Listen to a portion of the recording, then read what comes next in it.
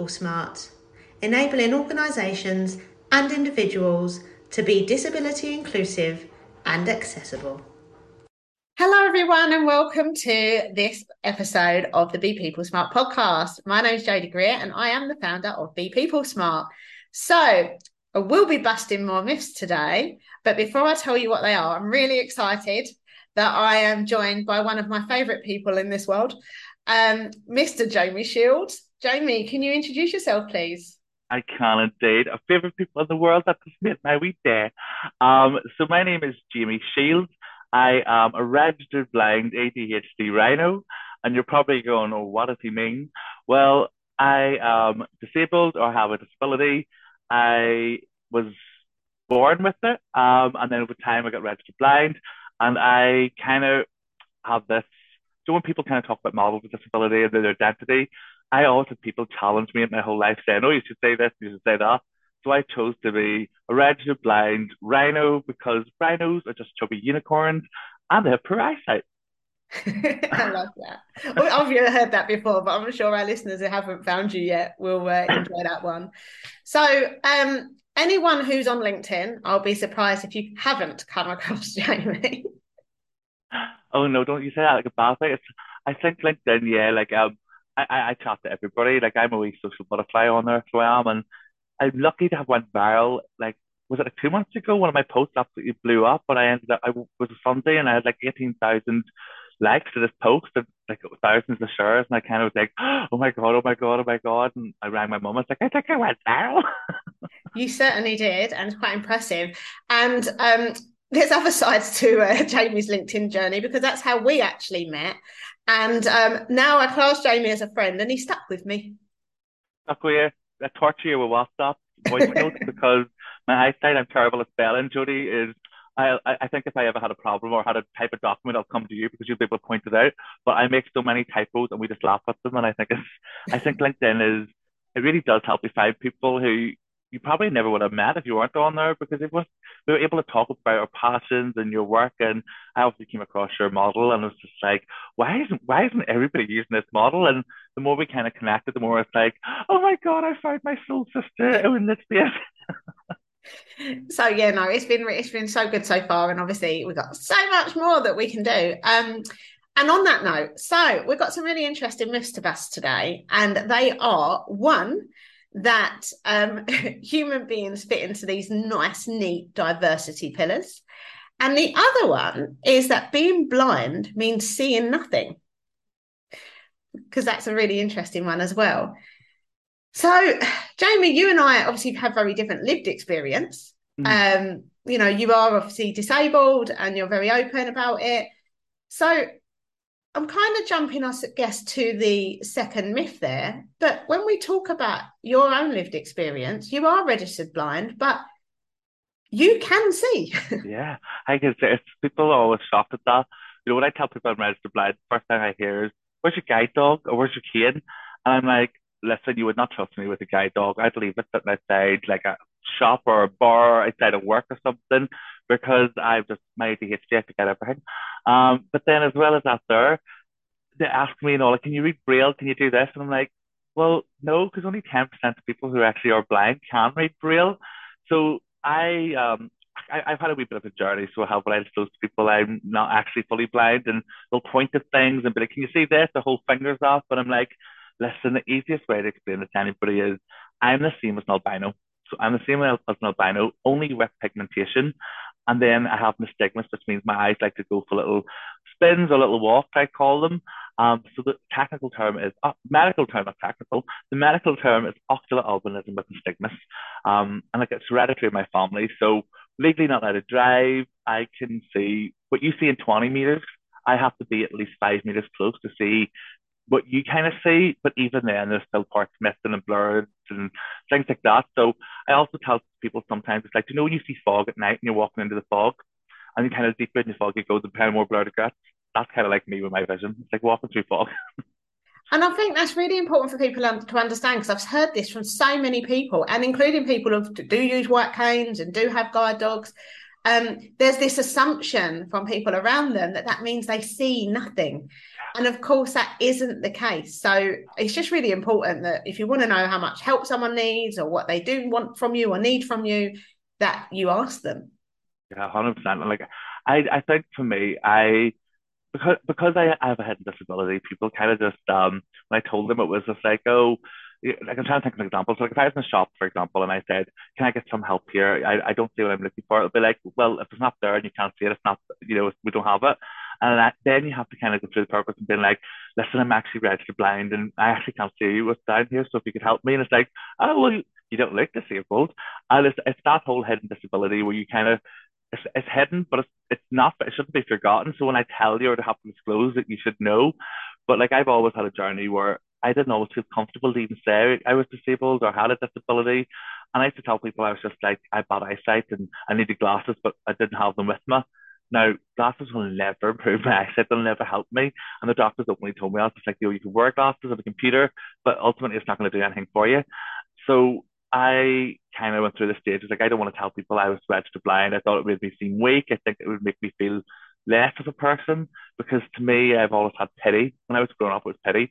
I was a little kid in school who was picked on because he was disabled. I had a classroom assistant for a few hours a day. And, you just kind of learn the negative side or have the negative feelings towards being disabled. So I really struggled with that. And over time, I told people I needed glasses. And then I started saying, oh, I have bad eyesight. And then just through complete lack of support and employment, discrimination, ableism, had more jobs and hot dinner. So I did for a while. I was just, I just realized I had to start telling people. And then I kind of stumbled into my current job and I decided I was going to go with this title of the registered blind rhino because, as I said, the rhinos are just chubby unicorns and I am openly gay. And I think for me, I used to get slagged all the time. So anyone who doesn't understand slagged is mocked. I used to get mocked because people could tell I was gay when I was young. Wish they would have told me, actually sat me down and had a conversation instead of slagging me. But they used to call me names for it. And they used to always shout at me, oh, where's your unicorn? And I used to shout back, oh, it's parked outside. So now I've taken that piece of my identity. That's where the unicorn part came from. And the more I kind of learned about rhinos, I was just like, oh my God, like a poor eyesight. And then my friend bought me this book. It was like rhinos are just chubby unicorns. So it all kind of clicked together. And now when I say it, I'm like, people then don't go, oh, you don't look disabled. The first question they go to is, what do you mean, a rhino? So it takes away all that kind of hate, I think.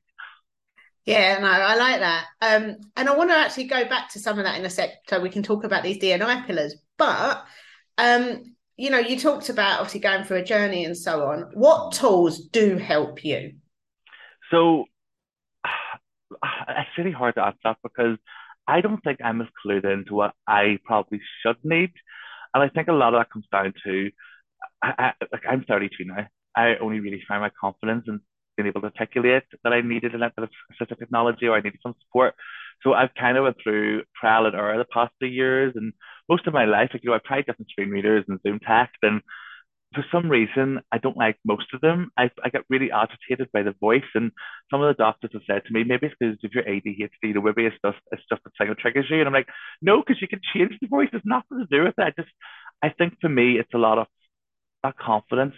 I don't want to appear to other people that, oh, he's a bit less because he has to rely on a piece of technology, or if that piece of technology is suddenly taken away or start a new job, I'm back to square one of having to find that independence and trying to find what tools to use. So I usually would just have used Zoom on my computer and use the own built-in Google Screen Reader, which isn't a good idea. So if anyone's listening to this who is in the same boat, please don't take my advice. Um, but over time, like I started to kind of trial different things, and like at the moment I use Jaws, not Jaws, Dragon at the side of my desk, and it's more for obviously offline work when I'm doing documents or emails because I work in a very admin heavy role. So it helps me there. But when I'm online, I just I zoom in and I use the Google still. And I think for me, the biggest adjustment that I have is I need to have the biggest size monitor that you can give me. Ideally, I need actually two of them so then I can kind of go from one screen to the other. So I need really large monitors. I need to make sure that I have some kind of, I don't know what you actually call it. This is sort of terrible because I work in the space, I don't even know what you call it, but do you know, like an adjustable arm? So like I have an arm in the back of my computer which I can pull forward, up, down. I was actually going to start doing it and I realized this is audio. But so you can pull it all around and it means I can stand up and look down at my computer or I can sit back and look up at my computer. So it kind of really supports my posture because no matter what adjustments I have or no matter what size my screen, I'm still going to strain forward to see the computer, which obviously leads to really bad back posture. And again, it's because everything in front of me is a blur. So I don't want to give up my independence, that last bit of sight that I have, or that bit of sight that I do have. When I use adjustments, I think sometimes I feel less for it. And I know it should empower me, and I am learning to feel more empowered in my screen reader, but it's just hard. It's a really personal journey, I think, when you're trying adjustments. And I think because I'm 32 now and I've been through times where I've tried so much stuff, it's you almost have to give up on it a wee bit. But thankfully, my employer did not let me, and they're constantly throwing your adjustments at me. Thank you. Do you know what? It's so important to be so honest and open because I know there are going to be people listening to this that are like, thank you. All these people seem to have it all sorted. They've found all their assistive technology. Everything's great. And I'm still trial and error, testing new things, and nothing seems to be quite right for me because it's so personal. It can be really tough. It really is. And like in work, I think in work, because when you start a new employer, like disability passports and things like that, they weren't a thing when I really started to work in. Employers didn't really understand that you had a disability or what it actually meant. They just seen you as this shiny object. Oh, we have a disabled person working for us, or an expense, and you wouldn't even get the job. They would be like, oh, we don't want to hire you. So for me, like when I had to have a conversation with adjustments, it was always, what do you need? And how do you ask somebody who has struggled with their life with a disability? How do they tell you what they need? We don't know what we need. What I probably needed most was a hug and somebody to tell me it was going to be okay. And that's what my mum really did. She was my cheerleader, but even she didn't have the answers. And I then realized that I had to start asking for help from the likes of the RNAB and, having conversations with them, what will work for me, what won't. But I even found with them, I think they're fantastic. I even found with them, even sometimes the stuff they were telling me I needed, I was like, I don't know what this means. I don't know how to use this. And there's this fear and there's this uncertainty. And I think because we don't stay in the same job our whole lives, we move around. And that every time I move around or get a new job, I panic. Even if it's promotion, I kind of panic because you know that adjustments aren't static. They're going to change and they're going to fluctuate. And I'm at the moment in my life and probably in the best situation for my adjustments because I have my dragon sitting there and I actually make a joke about it. Then it's like, do you know that movie How to Train Your Dragon? Because that's literally what it's like in my accent. Like I've had this for about 2 months and I'm still shouting at it going, please listen and understand my Northern Irishness. But trying to get trying to go through that process of training it up, it's exhausting as well, especially with screen readers and accents. And it's, I'm not trying to make it seem like it's difficult because it's not difficult and these are meant to empower us, but I think finding the confidence and empowerment to use them and to realize it's not a weakness, it's not taking away your confidence itself. I'm rambling now, but you know what I mean. You know what I mean. No, you're not. And actually, it does resonate. And it's so similar to what I've heard from so many people, particularly the thing about not wanting to stand out unless they choose to. And so, on that note, this is just a specific piece of kit. But do you have a high contrast keyboard? So I actually have a keyboard that lights up. So I actually went and bought myself it because I said to my partner, I was like, I just want a keyboard that if I look down, the keyboard is big enough and the letters are kind of white, but the bolder than white. So we went on Amazon and we paid £60 for a keyboard, which is absolutely bonkers. But it now is used my podcast, my gaming, my work. So it's like a three-in-one for me. But I've seen the keyboards and I had keyboards. Like I went to a specialist school and I hate the word specialist school. So for me, I went to an accessible school that was inclusive and supportive of kids who were blind or visually impaired. And there was kids there who were deaf as well. So it was very much small classes, and we were supported. Now in school, we had every adjustment under the sun. We had TVs that you could put your book under and it would have all the words on the screen. We would have those keyboards with massive, massive, massive, massive keys and mouses that were probably bigger than my hand. And everything was so kitted out. And because I kind of was traveling so far to go to school, I left that education and went back straight into mainstream after doing my GCSE. So I kind of fell back into the reality of, oh my goodness, what have I done? There's no support in mainstream education. They don't understand. So I opted to do art because we can tell you you're doing wrong in art. You're not copying from a board, you're doing your own work. So for me, like, I think I always looked for the easy way out from you have the use adjustments. I didn't want to feel that, not that it was embarrassing to use, but I wanted to be like my friends. I'm not fully blind. I wanted to be like everybody else. And it's quite obvious if I'm walking down the street in the sun that you can tell like I'm coming on almost touching the wall. Or if I'm in a bar or a nightclub, I hold on to my partner by the hand because it's so dark and I can't really see. So I try to do the most normal, and I do that in inverted commas, the most normal kind of things. And I think if I was using a phone in a bar with a screen reader, or like, like looking at my phone the way I do, people are going to tell very clearly that I have a disability. So for me, I'm like, if I'm using those adjustments, it's going to draw more attention to me. And most of my life, the attention I got from my disability has been negative. Same as my sexuality, I get bullied for it, I get insulted for it. So I think I have a lot of work to do in terms of my own confidence using adjustments, but it's definitely a wee journey. Yeah, no, because it's interesting to say, because for some people, and again, it's just personal and everyone's so different. For some people, if you offer them a high contrast keyboard that's got bright yellow keys, and so it really does, it's like a beacon on a desk. Yeah. They're like, yeah, I need it. Fantastic, love it. And so many people that would really benefit from something like that are like, no, no, no, no, no, I'm not being the person with the bright yellow Yeah. keyboard. It's that confidence. It really is that confidence, and like it's the same as your whole journey of disability. If you have lived experience of disability, the way that we express that lived experience changes. Like I only recently started saying I can use I'm a disabled person, or I think when we actually start speaking to it, I used to tell you, oh, I don't like saying I'm disabled because it makes me seem like I'm less something. And like in that short, but not even short amount of time, but the past couple of months that's changed. I can say that, and like I'm comfortable to say person first language, person with disability, or identity, disabled person. I'm comfortable with both. However, things change and we're on this wee journey, so we are. And I think the same can be said if you're confident with disability.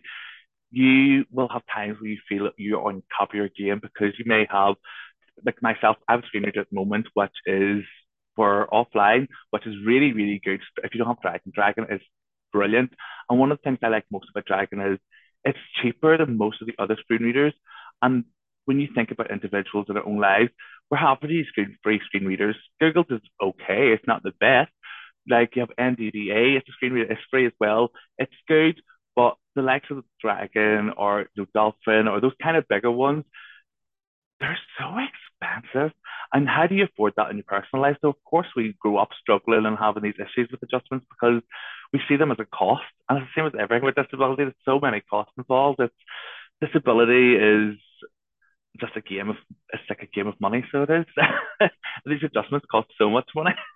Yeah, I mean, that's always a challenge as well. And of course, in larger companies, if someone can get a workstation, workplace assessment, then in larger companies, it's often a lot more possible to get all the adjustments you need.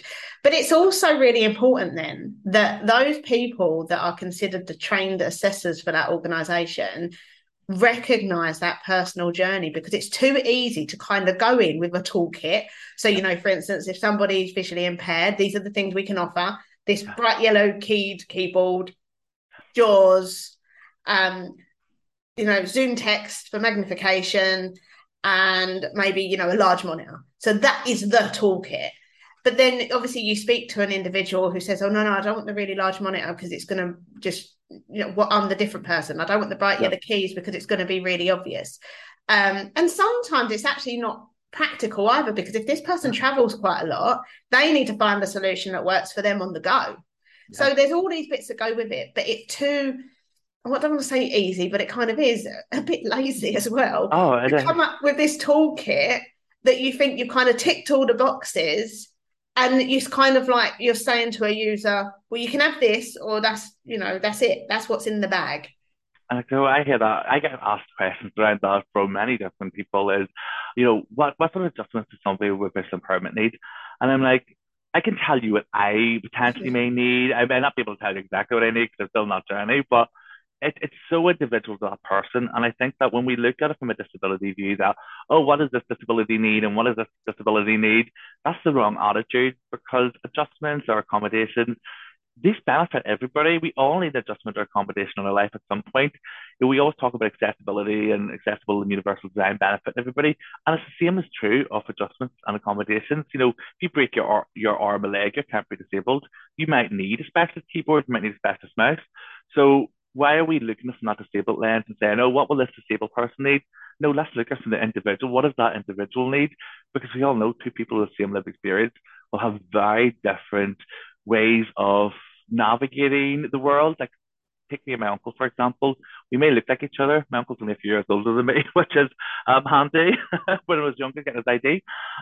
So he is only a few years older than me, but he has the same eyesight condition. So it's hereditary in my family. My other uncle has it too. And what he needs is completely different to what I need. And it's again, because that couple of years difference, he would have grown up differently in school, or had different experiences, or been exposed to different things, and I would have been the same. And then his older brother, again, he would have been exactly the same. Same eyesight condition, but completely different. And it's because of the way that we've navigated society. Like, I know, I tell people I don't know how I got through life, and I'll be honest, I blindly went through life, so I did. And I always say, like, I think I probably pushed myself harder because of my disability, and it really gone through a stage where it impacted my mental health because I wasn't taking the help I needed. I wasn't being kind to myself. The people who wanted to help me, like my mum, my dad, my siblings, I pushed them all away because I was like, stop telling everybody I'm disabled.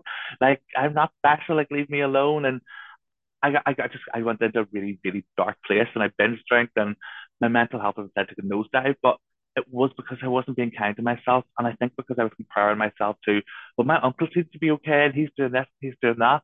And I would try the software he was using, and it wouldn't work for me. And then I would feel even worse. So when we start to compare and contrast and look at adjustments and accommodations from, oh, what sort of things are we getting for somebody who's visually impaired or somebody's deaf? That's the wrong attitude. You need to have a conversation with that person. We're the subject matter experts of our own lived experience. Yeah, definitely. And so if you're listening and you're responsible in any way for workplace assessments, please not only consider obviously individual needs, but make sure you're reaching out for help from people who understand those needs so that they can actually help you find the best solutions for each individual. I want to go back to what you were just saying, Jamie, because I really appreciate the fact that you've, been so open again. And you and I have spoken about some of your history before. So I wasn't brushing over that if anyone's thinking I was. It's a really powerful story. And that kind of whole vulnerability piece really helps other people to resonate and probably also think like, thank you, I'm not alone. But now you have embraced your own identities. Do you feel like you are also being kinder to yourself, and has it helped your mental health? Um, I can go a bit goosebumps thinking about that because to me, I'm like I went through when I say like I was taking so many antidepressants, I was taking so many anxiety tablets, and I tried to wean myself off them at one point. And we know that when you're on those tablets, your chemicals be all over the place. So I did definitely. I wasn't in a very good place even before I started AMS, and it was because of the experiences. And now when I look back 3 years ago, I'm like, oh my God, I am not the same person. Like I think if I would have walked past myself in the street, I walk with my head higher. And I know it sounds silly, but I feel I feel easier, not easier. I feel it's easier to articulate my lived experience. Whereas before, when I started AMS and they asked me, what adjustments do you need? I broke down completely because I was like, what do you mean? You want to understand me? Like everyone tells me what I need or says, no, we're going to send you for an access to work referral, which doesn't come through for weeks and weeks, and then you've left at that stage. And it was the first time people actually put me in the driving seat. And I think that in the 3 years, it's like I've made up for a whole lifetime of what I've been through because I always say, go big or go home. And I think that's what I've done with my mental health and with my confidence. Like I came on to LinkedIn thinking I was coming on to find people for jobs. And what I actually ended up doing is almost using it as a way to kind of express some of my frustrations and that past hurt and that trauma from employment and being disabled. And I kind of was seeing people reacting to it and kind of agreeing with it and share their own experiences. And we know that we're discriminated against. We know ableism is real in society, and we know others experience things that we experience, but you don't really ever stop to think about those other people. And when you heard the post about it, people responding, I was just like, oh my God, I'm really not alone in this. Oh my God, I am not as I don't know what word to use. I'm not as I was going to say crazy, but I don't like that word because it makes me my ADHD not sound good, and it's a really bad thing to say. But it did. I used to think that I was this lost person, and now I'm like I'm not lost. I feel like I'm a shepherd now, and I'm like, come follow me, come on. And everyone talks about the good side of disability or the challenges, but nobody ever goes into the mental health side. I noticed, and it's not they don't no, some do, but they don't be really honest and say there's times where you'll sit there and kick yourself and say, why didn't I speak up? Why didn't I tell him I couldn't do it? Why didn't I tell him I need an adjustment? And being able to now sit back today and be like, I'm the person in the background going, say that, go on, go on. And like, like a parent telling you to do it. And I think for me that shift in confidence, like my mum told me that she's so proud of me, and like she always did tell me she was proud of me, but she says like the fact that before you came in your disability, like it's hard for me. It's really hard for me to try to articulate this because like I was in such a dark place. Like I'm very lucky that I'm here today because I was in that dark place and to be able, and it was because I was confused with my sexuality, it was confused with my disability. I didn't have an identity. And now I'm like, I've created my own identity. I'm a rhino, I'm an ADHD blind rhino, and I love it. And I think that if I can lend my voice to one person or they can associate to my experience, then maybe that one person will stop and think, actually, do you know what? I've had enough of this too. And that's what's happened. I've had enough. I'm like, no, life's too short. I want to be there to help others, if that makes sense. You've been through this. I'm rambling because I'm getting a wee bit emotional over it. But you know, it's empowering. It's definitely empowering. I've definitely changed. No, first of all, good. Secondly, you're not rambling. And thirdly, you've actually proven yourself to be empowering for other people and to be a wonderful shepherd. Because even if people only looked on LinkedIn, just by literally the way you give people a channel and you give people a voice where they can also share. And yeah, I mean, those things are invaluable. So don't undersell any of that. I always understand. Do you know when you talk about yourself? I've always struggled with it. Like when people would say, "Oh, give me your compliment," you know, the person like looks straight away. That's me. I'm like, "Oh my God, compliment me." Whereas like now, I'm like when somebody says, "Oh, I agree with that," or I thank you for saying that, and I'm like, "Do you know what? I'm so happy because to me, it's a bit like free therapy. I'm putting out to the world the stuff that in my head would have put it away years ago, the stuff that would have left me crying at night, the things that would have made me lash out and punch a wall because I was so upset, frustrated. I'm putting that out to the world. And I think because I'm getting rid of it and opening it up for people to talk about, I think that's where the confidence comes from and the empowerment. It's taking the negative and spinning it into a positive for yourself. And I always see my past struggles as barriers and shame and that kind of thinking. And now I'm like, do you know what? I wasn't at fault. Like I'm registered blind, but it's society that disabled me. It was society that didn't support me. It was the doctors who were putting me on tablets weren't actually looking into the deeper issue. My mental health was contributed because I had ADHD and I wasn't getting diagnosed with it. So, I think of that and I'm like, society has disabled me. And today I'm like, if I can take society and kind of shout at it a little bit through my content and support people, I'm like, yes, let's do it.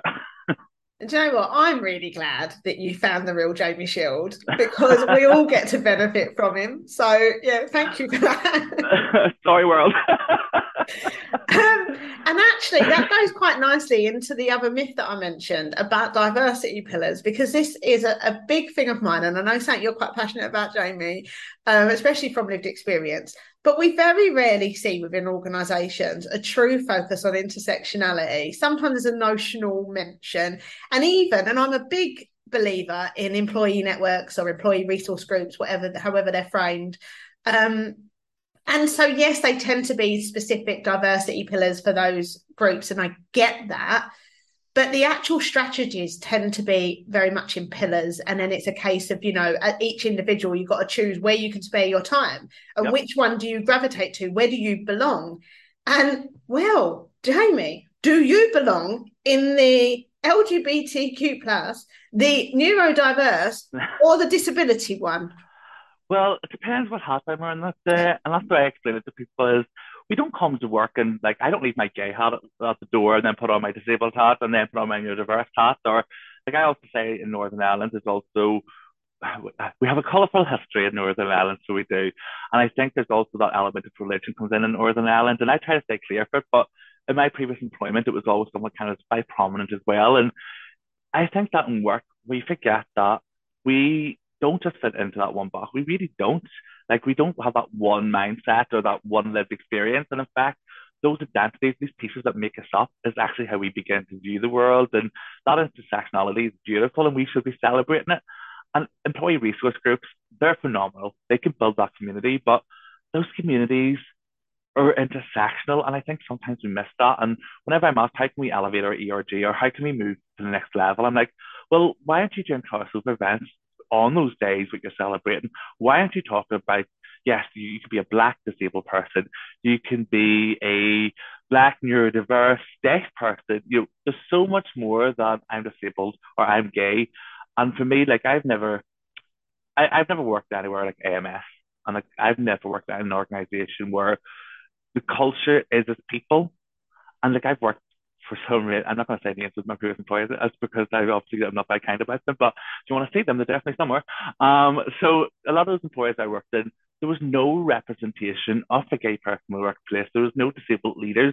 There was no disabled gay people talking about that. And for me, I always thought that you couldn't be anything like that in work. You couldn't talk about who you were at work. You had to come in and be like everybody else. And we were just thankful we didn't have to wear a school uniform because it was almost very regulated. I saw work as. And over time, working at AMS, I can remember going into the office and there was pride flags and there was just people talking about who they were. And AMS is a really diverse workforce, people from all around the world. And you hear a lot of different accents and you hear a lot of different just opinions and views. And, it kind of can blow your little mind when you're somebody from Northern Ireland, a real small, tiny Catholic town, and you're not really exposed to the world. And you know, I kind of did blow my mind. And I started telling my family, I was like, I work at Google. It's like the Google, because you imagine Google being this really amazing, open place. And I tell everybody this. And I realized that it was because of the people. And like AMS and other organizations who have that diverse workforce, when we do focus on just one ERG, we're not getting the 100% authentic person, are we? And I think that's something that AMS, I feel, they are elevated on is they have people who interact in the ERGs. We have those sessions where we sit down and say, right, how can the Black Employee Resource Group support disability this month, or how can neurodiversity support a women in business ERG? And I think that's where the moments that matter really do come in, because we're not individual to just one identity. We're fluid, we're beautifully diverse. And like as I said, I don't take off my gay hat to go to work and put on my disabled hat. And that's exactly it, because as I say, I genuinely stand behind the value of ERGs. I mean, I led one for over a decade, so I'm kind of biased, but I just feel that we sort of really do miss a beat. There's a lot of talk about bringing your whole self to work, but if that's what you actually want to enable and that's what you want to encourage, you need to walk the walk and not just walk the talk. And even with ERGs, for instance, people only have so much time in their day and they've still got day jobs. So they've got to choose where to spend that time. So it's things like, even if you're not maybe an active member, how do you still have a voice through that channel? Because you are part of that group. Your lived experience is directly part of that group. And it may be that you choose, I mean, Jamie, you can obviously say, because I know that you are heavily involved in ERG at AMS, you need to choose effectively if you go down the disability route or the LGBTQ plus route, or if you had a separate one, the neurodiverse route. You've got to make those choices for yourself as to where you're resonating more, but it doesn't mean you don't want a voice elsewhere, does it? And exactly, and I think that's something when I started AMS, I told everybody at AMS, and this was only the opposite of it last year, but 2 years ago, sorry, I used to sound like a cobweb at AMS. I'm in every group at every workshop going. And it was because I remember coming in and everyone saying, there's groups that you can get involved in, it's more than work. And I was like, what do you mean? It's fun at work. And like, I joined the LGBT group, I joined the disability group, I joined the neurodiversity group, I joined the charity group, I joined our Belfast entertainment social team group. Do you know what I mean? Like, that's 5 groups alone. And then I joined the cultural diversity group, and it just kept adding and adding. And I started looking at my diary in the week, and I was like, wow, my diary's taking up 4 hours of like not actual work. Am I going to get bothered for this? And I think that's where organizations have went wrong in the past historically is you don't get the time given to you. It's not written into your personal development that you should be, embracing these. It's not even embracing. You should be participating or given the time to participate, engage, and recognize for it, because that's people want to come to work and they want to get their living. Obviously, they want to make a living. But if you want to retain people, they have to be able to bring their whole 100% selves to work. And when you're restricting them to only one piece of their identity, or they're not getting the time to talk about something that maybe is bothering them as a Black disabled person, or in my case, as a blind LGBT person, I say there's this thing that you have to do when you're LGBTQ plus and you're disabled, and that is you have to come out. Hi, I'm Jamie, I'm disabled. Oh, I'm also LGBT gay. Well, I said gay, I don't have to go through the whole alphabet there, so I don't, but you know what I mean? Like, I'll come out and say it straight away. And I think that sometimes is that's hard for somebody. Like as I said, I got bullied for being gay. I got bullied for being disabled. So for me, I've seen the two as very separate entities and two really negative entities. But in AMS and cultures where you are first and that you can bring yourself and you have values around authenticity, I started being able to strip it back. But I did struggle because I wasn't able to bring the whole conversation. I could only bring part of the conversation to that group, but I bring the other part of this group. And over time, like it was one of the things I very much focalized when I became our global disability employee resource group lead. It was that, well, actually, I want to be still part of this here. I want us to connect up here. And like AMS, I think, and I sound like I'm really absolutely shameless as we plug in AMS here, but we have every year we have a DEI week. And that is a week that every ERG has to come together, look at events that they can participate in together, look at ways that guests that we can bring in to have panel discussions so we can talk about that intersectionality. And I think that businesses they shied away from not having to, like they haven't really stopped to say, oh, why aren't we thinking about, Jamie over there, he's gay, neurodiverse and disabled. Maybe he wants to talk about all three on the same platform rather than, oh, you can only talk about one thing because it's International Day person with disability. We need to open ourselves up to that, to the intersectionality. We need to open ourselves up to that lived experience because it all affects each other. Do you know what I mean? Like there's not just one pillar. These pillars, it's like a house foundation. Do you know what I mean? Your identity is like a foundation of a house. If you just have that one pillar, your house isn't going to stand. But when you have all these connected walls, I don't know how a house is built. I'm not going to lie here, but if you have all these connected walls, do you know what I mean? It's all connected. That was maybe a terrible analogy. No, I'm with you. And obviously, as I said before, this is something I'm really passionate about. It's something that gets missed so often. And if you look at diversity, equity, and inclusion strategic plans, they do more often than not, they don't have disability in them. And that's a whole other episode. Oh, yeah. But more often than not, they are very, very much structured in those individual pillars and all of the actions. There's no crossover. So hopefully something people will take away from this, including those that are part of an ERG, even if it is voluntary, is recognizing that intersectionality within your own groups. Hopefully we can help to shift the needle. It's the same as like accessibility. Like, no, I think about accessibility and accessibility, not that it reminds me of intersectionality, but to me, there's a very clear connection between the two. We think about accessibility as a thing that only benefits disabled people. But as I said earlier, accessibility benefits everybody. If you're using an electric toothbrush in the morning to brush your teeth, guess what? That toothbrush was made with disabled people in mind. If you are using automatic doors, was designed for people with disabilities, using a straw, the list can go on, even with a blankets or like those big hoodies, snuggies. So there's so many different things that are designed for people with disabilities that we all use. And I think about intersectionality like that there. There's a link between intersectionality and accessibility because intersectionality is about having this diverse, embracing your diverse, beautiful self, doesn't it? And accessibility to me falls under inclusion. Being able to include everybody, being able to find a way to design that incorporates everyone. And I think there's a link between the two. And I think that accessibility isn't just, getting into the building or applying for a job. It's having that conversation about your lived experiences because we all don't have the same opportunity in life. We all come from different parts, and it's like that equity versus equality. You can't have equality without equity.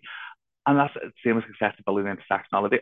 I hope I'm explaining this properly in my head. I'm trying to explain it, but the link there is definitely that we have to be accessible. We have to understand that everybody comes from different parts of life. We then have to look that everybody has their own lived experiences. Everybody has their own challenges. Everybody is at a different stage of their own journey. So for me, there's a connection between that. And if you're an organization who's boasting about your DEI, your diversity, equity, inclusion work, and you're not thinking about intersectionality or you're not thinking about accessibility, well, then you're not inclusive because you need to have that I is inclusion. You need to have access and you need to have that intersectionality where people can be their authentic selves. Definitely. And as I always say, there's also no diversity without disability. So Nope. We need the whole rounded picture. Stop leaving us off the agenda. So you mentioned accessibility, and I can't have you on here, Jamie, without talking camel case because you've become like Mr. Camel on LinkedIn. People tag me and be like, what's going on with LinkedIn here? And I'm like, I don't work for LinkedIn. I just am part of a program we do. So camel case hashtag is where you use a capital letter for each new word in your hashtag. Now, when I started LinkedIn, this is what I kind of all came about. When I started using LinkedIn, I did not understand hashtags. And I can remember saying to my friend one day, I was just like, oh, this hashtag says, I can't remember the exact word, but it's like, this hashtag says this.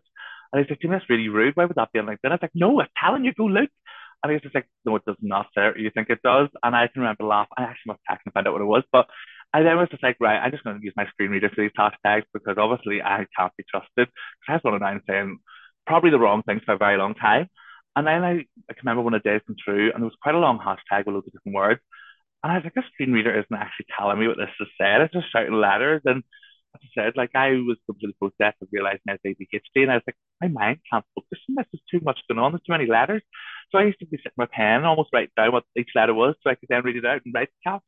And then the more I looked into it, I was like, oh my goodness, this is actually called camel case, or you can call it pastel case too, camel case and pastel case. And I was like, why isn't this standardized?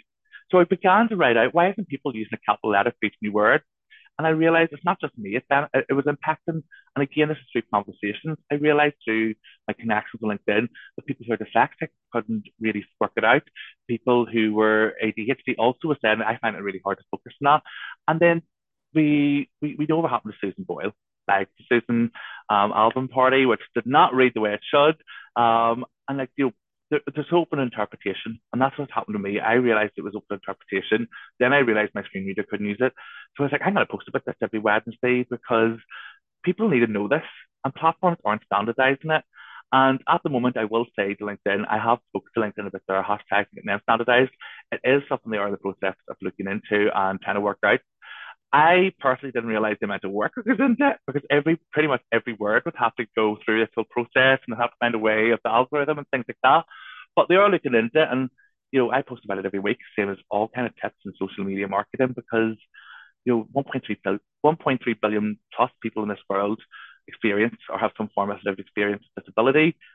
Why are we excluding them from our marketing? Why are we excluding them from our job posts? Why are we excluding them from sales? Why are you going on to LinkedIn and create content that you are point blank just refusing somebody who's using a screen reader? So that's why I started posting about it. And again, it was that frustration.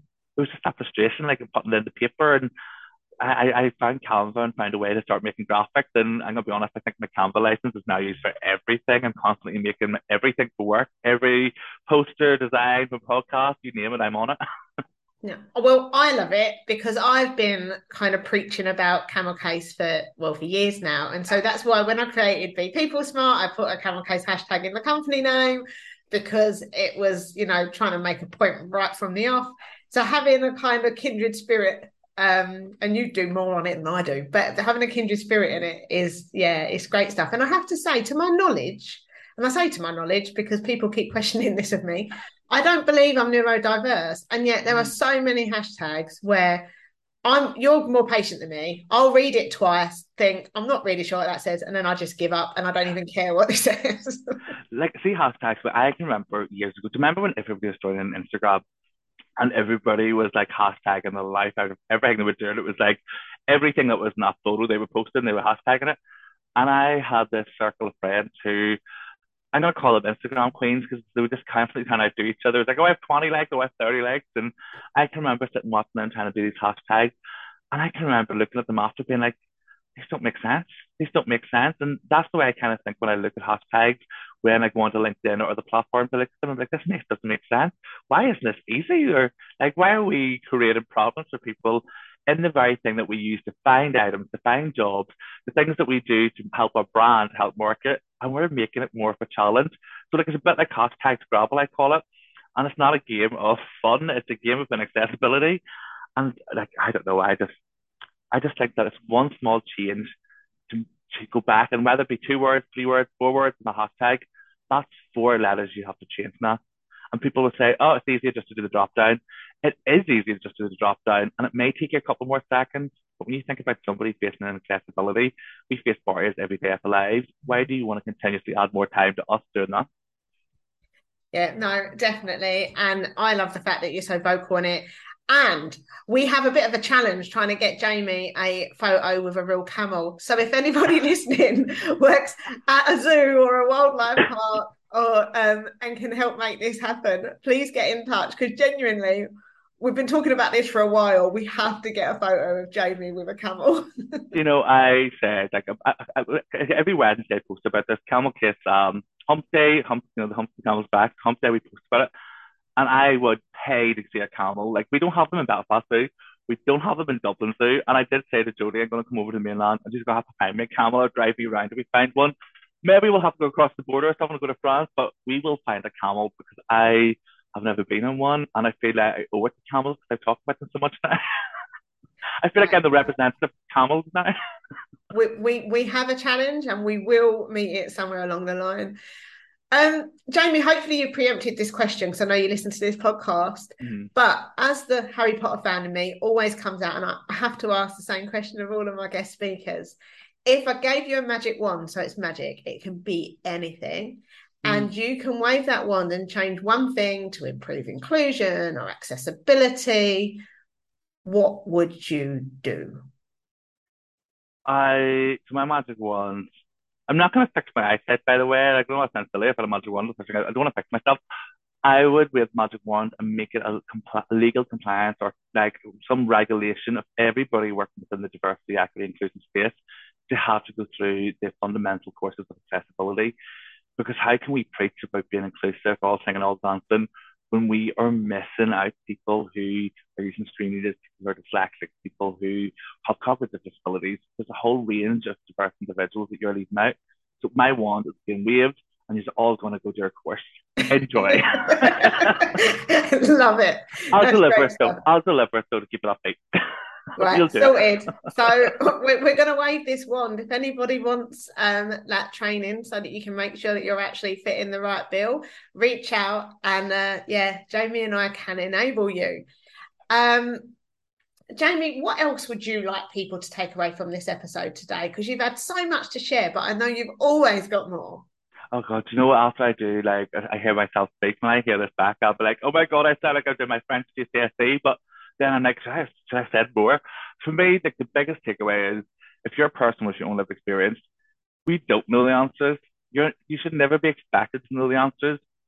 And there's this thing where when you disclose that you have a disability or you need support, that the onus is put on you. Well, actually, the onus isn't on you. The onus is on your employer to get you those adjustments. You do not have all the answers. And being able to advocate that and to kind of speak up and say, I need this is such an emotional journey. Be proud of yourself when you do. Kind of take comfort in those small moments because it can get frustrating when you don't speak up or you don't have the support around you. So what I would say is be kind to yourself. And if you're an employer or organization listening, please make sure that an employee can request adjustments in not just one way, not just by having a conversation with a manager. An employee, not just those with disability or neurodivergence, should be able to request adjustment at any point, both either online or through an email or having that conversation. You should have multiple entry points to request that. I love that. And I know that other people are going to as well, so they're going to be looking for you if they're not already connected in your like million LinkedIn followers. I know we said you're on LinkedIn, so that's one way, of course, people can find you. Yeah. How else can people find you, Jamie? What's the best way for people to keep in touch? So definitely LinkedIn. I post on there every day, multiple times. You'll get sick of seeing my posts. But I am also about to launch a new podcast and a new kind of scary venture for myself, which is called the Inclusivity. Drop the Y in inclusivity and it's hyphen T, so we wordplay there. Still sounds good to screen read it, test stuff. But it is pretty much going to be around accessibility, how you kind of have the individuals with the lived experience talk about accessibility. So it's kind of a passion project and part of the LinkedIn Accelerator program I'm doing. So it's contact me there, get me my email, jamie.shields@theinclusivity.com. I had to think of that. I was like, do I give my work one or do I give this one? Let's not give the work one. But yes, honestly, whatever way is most comfortable and accessible for you, I can talk the back leg off a donkey. So if you do message me and you're comfortable with a voice note, start off with that. It's easier for me.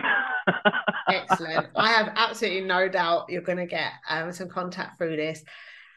Jamie Shields, as always, it's been an absolute pleasure. I'm so glad you could join me today because I've wanted to get you on the podcast for ages. We finally found a time we could get in sync. And you've been as powerful as you always are with your message sharing. And as humble as you always are, ironically. So yeah, just a big thank you from me for your time and for everything you shared with our listeners. No, thank you for having me, and I can't wait to have you in mine as well. We have spent so long getting this planned. Honestly, so happy to be here. Absolutely adore you. Thank you so much.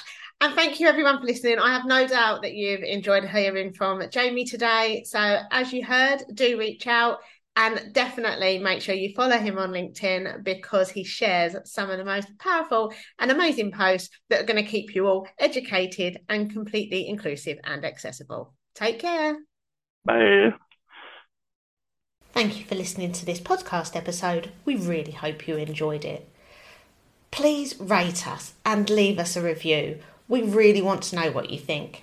And don't forget to subscribe so you don't miss out on any of the amazing guest speakers we have lined up.